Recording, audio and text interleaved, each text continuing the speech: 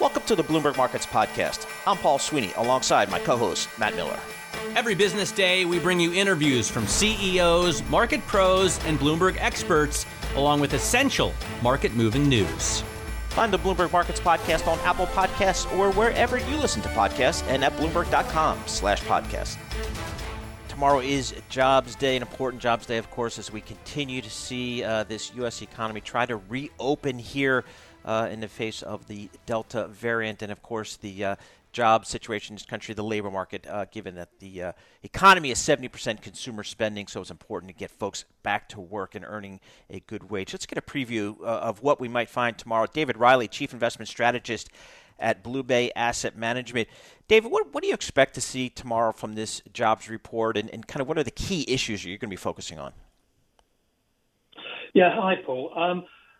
You're absolutely right that it is a key report, also because it's arguably the most important data point that we're going to have before the next FOMC meeting on the 21st, 22nd of September. And I think if we get a reasonable, number, sort of upward surprise, 800,000 plus payroll gain, I think that actually puts the September Fed meeting in play in terms of a potential announcement for QE tapering. If it comes in much lower, 600,000 or so, I think there will clearly be some disappointment. I think the Fed will sort of want to see some kind of more evidence and sort of sit on their hands for a little bit longer until November. So I think it's actually one of those reports where, from a market point of view, it's quite kind of asymmetric. I think the market's kind of inclined to think that it might be a little bit disappointing. The August number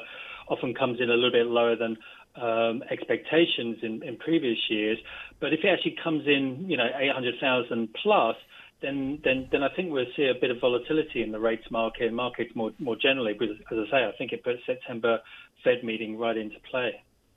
David, I can understand why they would be looking at those two boundaries. On the other hand, and you have a ton of experience as an economist in previous roles at UBS, and that I think that was your degree in economics as well. You must know that this number isn't really exact, right? I mean, the margin of error, I've heard some people say, could be 200 to 300,000. Yeah, no, you're absolutely right. And we know that it is subject to significant revisions, which is why it makes sense to try and track a sort of, 3-month moving average. What we have been seeing over recent months is that, the trend has been one of increasing job gains. And, I think Jay Powell at Jackson Hole kind of expressed his confidence in the recovery of the labour market. In some respects, the really, I think what's going to be a really interesting number is when obviously we get into September and, whether schools are, fully reopening, because that will have an impact in terms of labour supply, labour participation. The participation of a lot of parents is still actually somewhat lower than it was pre-pandemic, and so the reopening of schools is kind of a key issue. And that actually ties us back into tomorrow's number as well, because one of the sources of uncertainty is the counting of teachers being hired for the new school year. So that creates some noise, I think, to some extent within the data. But I think, as I say, we're kind of, the clock has been set, I think, now for an announcement around taper. Powell said, they're going to start tapering this year in all likelihood. And so I think that's going to make each of these data points increasingly, important from a market perspective. All right, David, assuming that's all true and we do get some more color about tapering perhaps later in the year, how are you allocating your capital as you think about generating returns? Again, we've had a huge run up here in the S&P so far this year. What do you do for these remaining months here as we look into 2022? Yeah, I mean, it's actually quite a tough sort of outlook, I think, for investors, because the broad macroeconomic outlook, in our view, is still pretty positive. We're expecting, still solid growth. It's a good backdrop for corporate earnings. it's a good backdrop for credit markets more broadly. But against that, valuations are very stretched. I know something that you've been discussing. Obviously equities, all-time highs.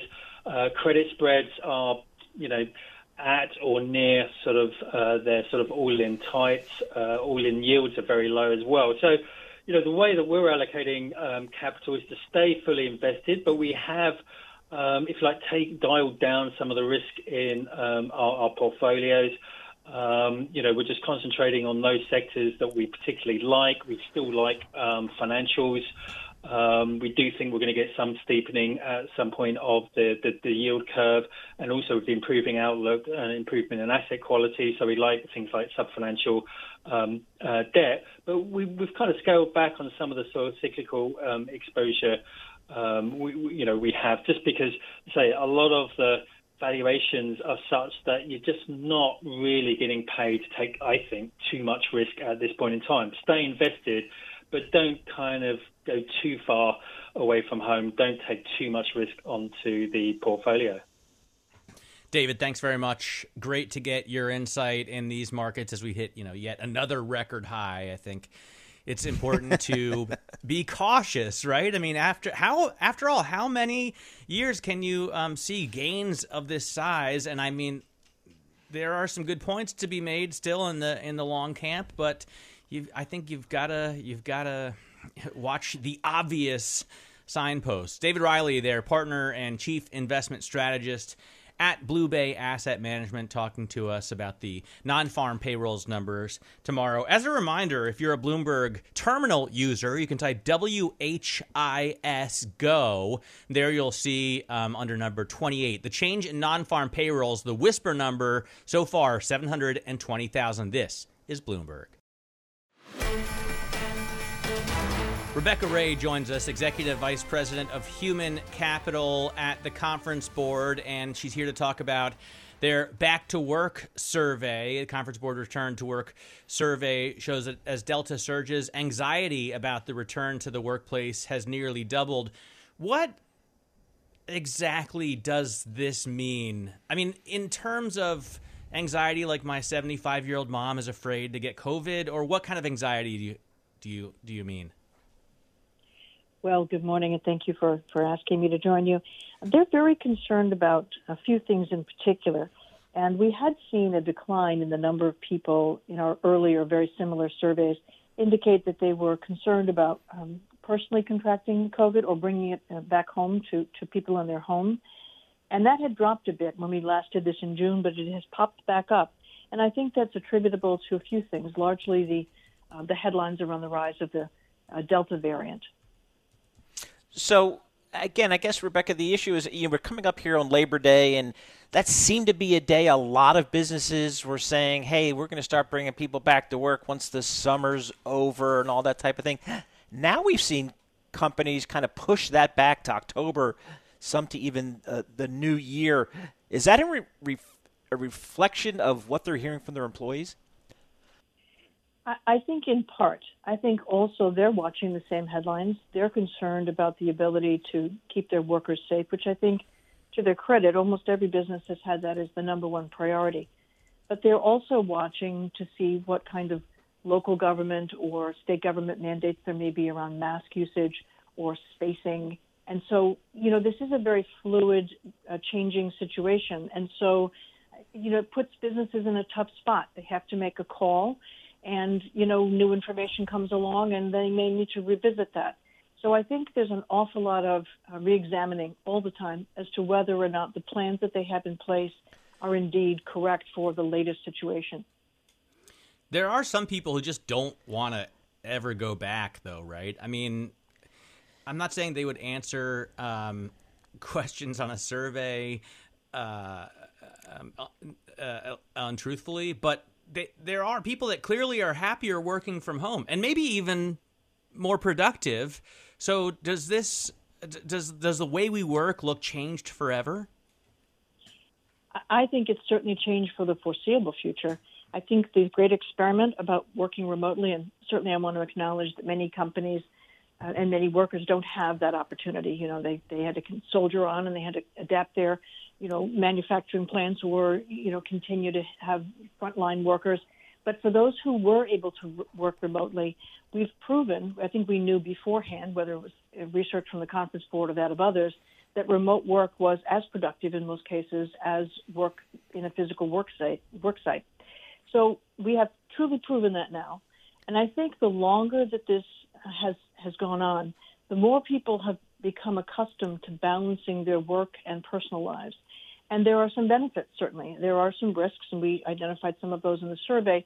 But for an awful lot of people, the ability to have a better grip on integrating their work and personal lives, I hate to use the word balance, but let's say integration, people have realized that they can do it.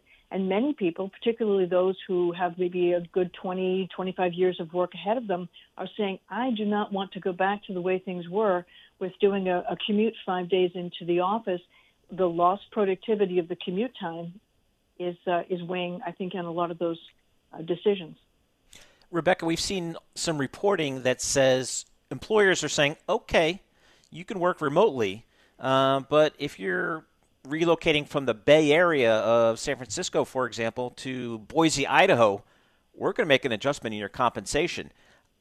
Is that going to be an issue as well?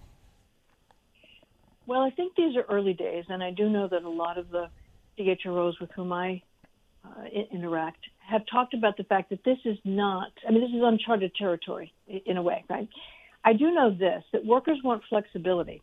And the people who are offering a rigid work arrangement, they are going to run the risk of losing their top talent to their competitors. Now, I think the same thing is going to happen when you start to look at compensation. We've already seen in the financial services area some entities who have publicly said they're going to offer flexibility and they're looking to pick off top talent. So when you start to play with compensation, I think the same thing is going to happen. There are going to be other entities who want that top talent, and they're going to match or make a very attractive compensation offer to top talent. So I'm not sure it's a winning strategy, but it is early days.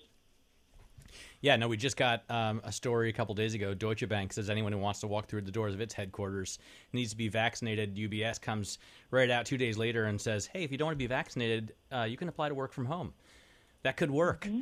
So it does look like employers are starting to see opportunities here. Are we seeing it all results of productivity? Is it really as productive if you work from home? Is it less? Is it more?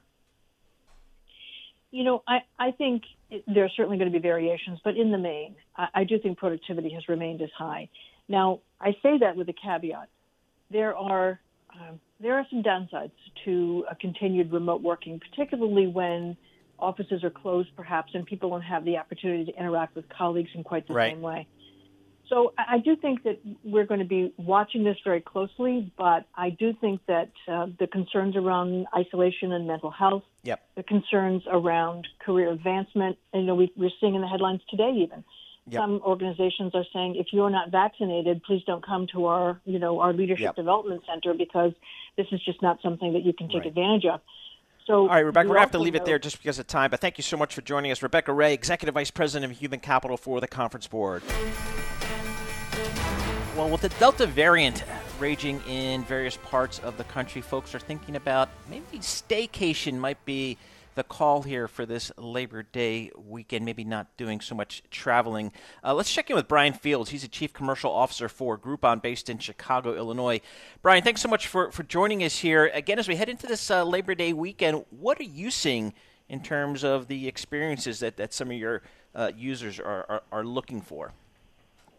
Hey, Paul and Matt, thank you for having me on the show. Very excited to be here. We are very excited about the upcoming Labor Day weekend, and we do believe we can help consumers find something amazing to do in their local communities or wherever they may be. Really, coming out of the pandemic, we all want to get back to experiences that bring us joy and allow us to connect meaningfully with others. As a result, what we're seeing is consumers gravitating more towards more of what they did pre-pandemic, despite what's happening with the Delta variant. So top trending local experiences at the moment in North America we're seeing are return to trampoline parks and bouncy houses, bowling, amusement parks, museums, and zoos and animal parks. So we obviously have a ton of options available for all this on the Groupon mobile app. Can I get into a trampoline park? Do you have to be a kid, or can I? No. 6'5" adult. I don't know. I don't know if there's any upper limits on size, but you absolutely do not have to be a kid. I speak from personal experience. They're a lot of fun. That sounds awesome. I was thinking you were going to tell us like racetracks or skydiving, but it's actually, I haven't been bowling in so long. I would love to go bowling right now. What about the kind of higher end experiences? What are people looking at on the luxury front? Yeah, so so we think outdoor activities are at the forefront this Labor Day weekend, but we're seeing some other big trends that kind of hit your point on some higher end services.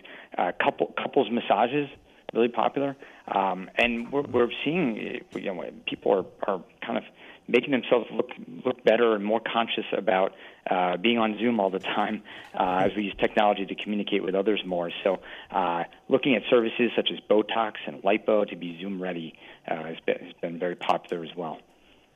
Hey, Brian, You're just going to let that one lie? I'm going to let that one lie.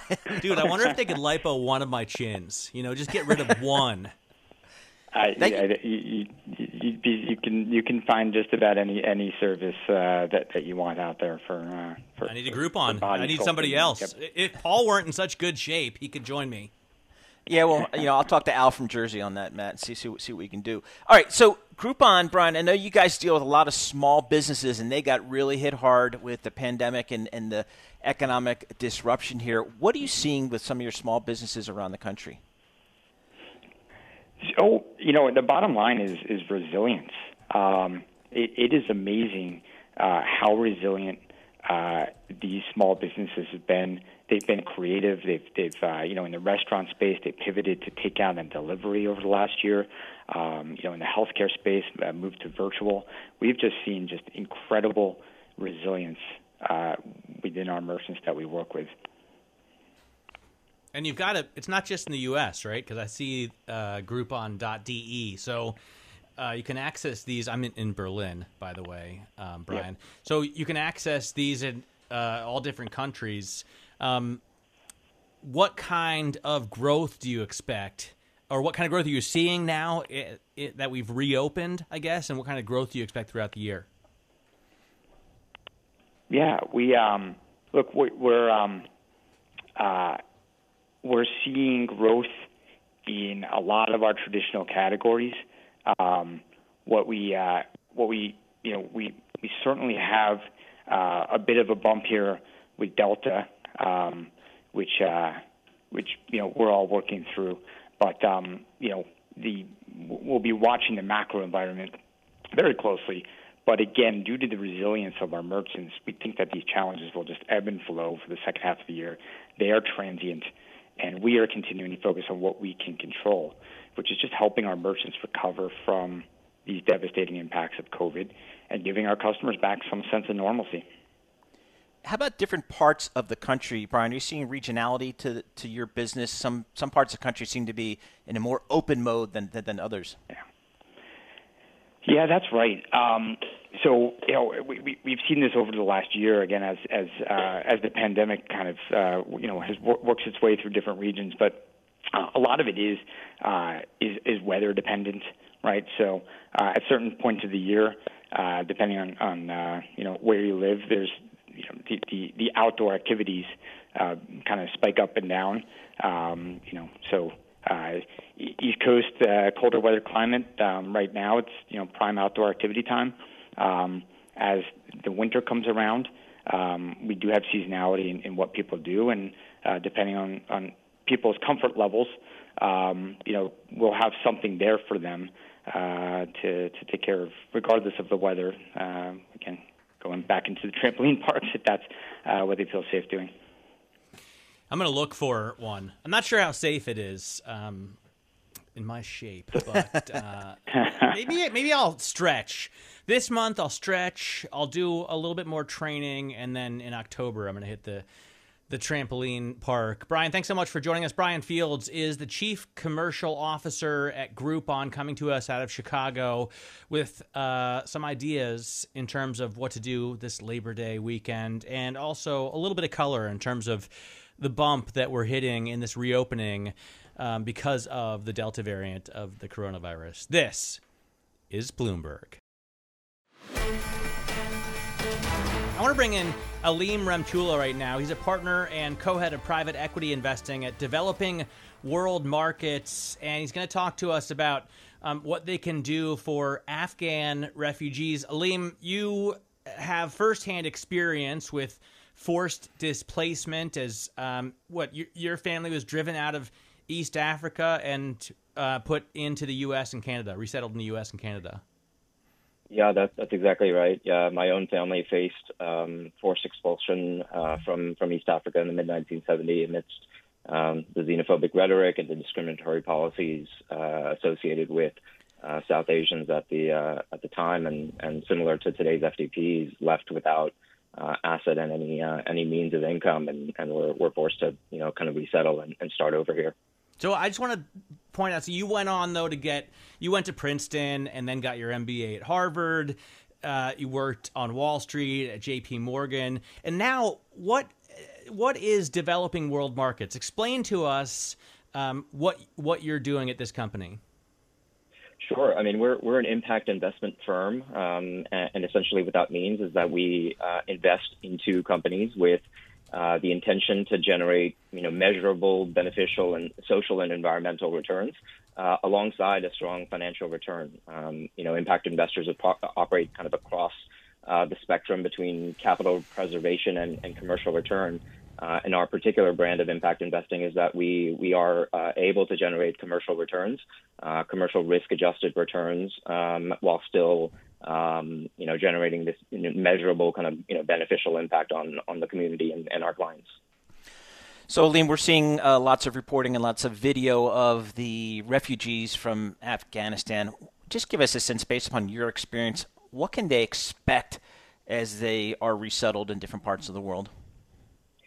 Sure. I think there's certainly much of the discussion here in the West has been focused on, the 120,000 Afghans that have been evacuated, in August alone. But I think what many fail to realize is that there were already nearly, 3 million people that were internally displaced within the country, and a comparable number that were outside of the country, right? And because of decades of conflict and insecurity, frankly, poverty, and recent impacts of climate events, across all of the provinces in Afghanistan, we've seen a majority kind of flee from rural areas into Kabul, and kind of again a comparable number in Pakistan, Iran, and Germany. So they are likely to see significant influxes across the globe, and will need to be ready both with humanitarian response mechanisms as well as ongoing kind of economic economic opportunity and livelihood pathways.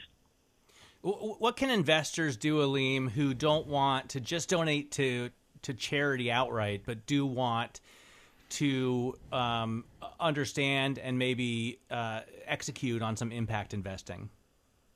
Yeah, it's a great question. I think from our perspective, governments and civil society alone can't be asked to address this issue in its entirety. The private sector needs to be a part of the solution, and I think that the two main elements of this are going to be patient and affordable capital. Right, impact investments.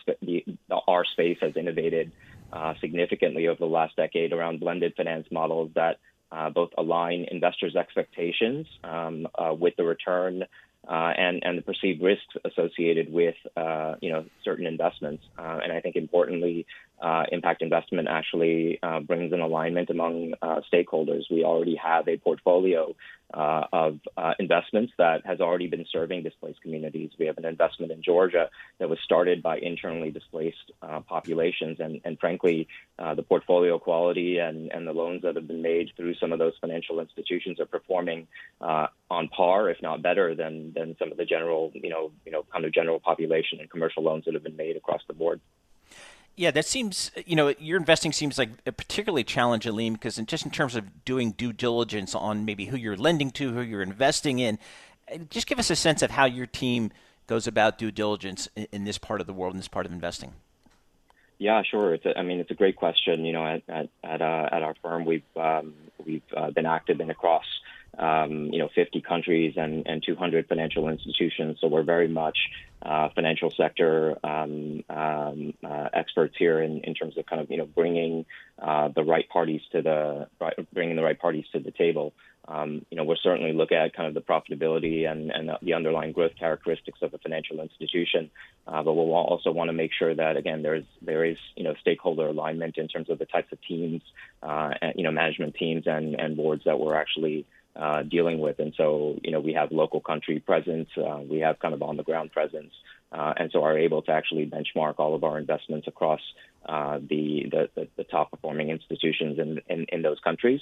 And then on top of that, we layer another screen around the social impact and the environmental impact of those institutions, and would want to make sure that we optimize both on the profitability and return characteristics, as well as the impact that each of these institutions are making on their clients. Aleem, thank you so much for joining us. We really appreciate your time. Fascinating topic here, and best of luck to you and your team. Aleem Remtulla, partner and co-head of private equity investing for Developing World Markets. Thanks for listening to the Bloomberg Markets Podcast. You can subscribe and listen to interviews at Apple Podcasts or whatever podcast platform you prefer. I'm Matt Miller. I'm on Twitter at MattMiller1973. And I'm Paul Sweeney. I'm on Twitter at PT Sweeney. Before the podcast, you can always catch us worldwide at Bloomberg Radio.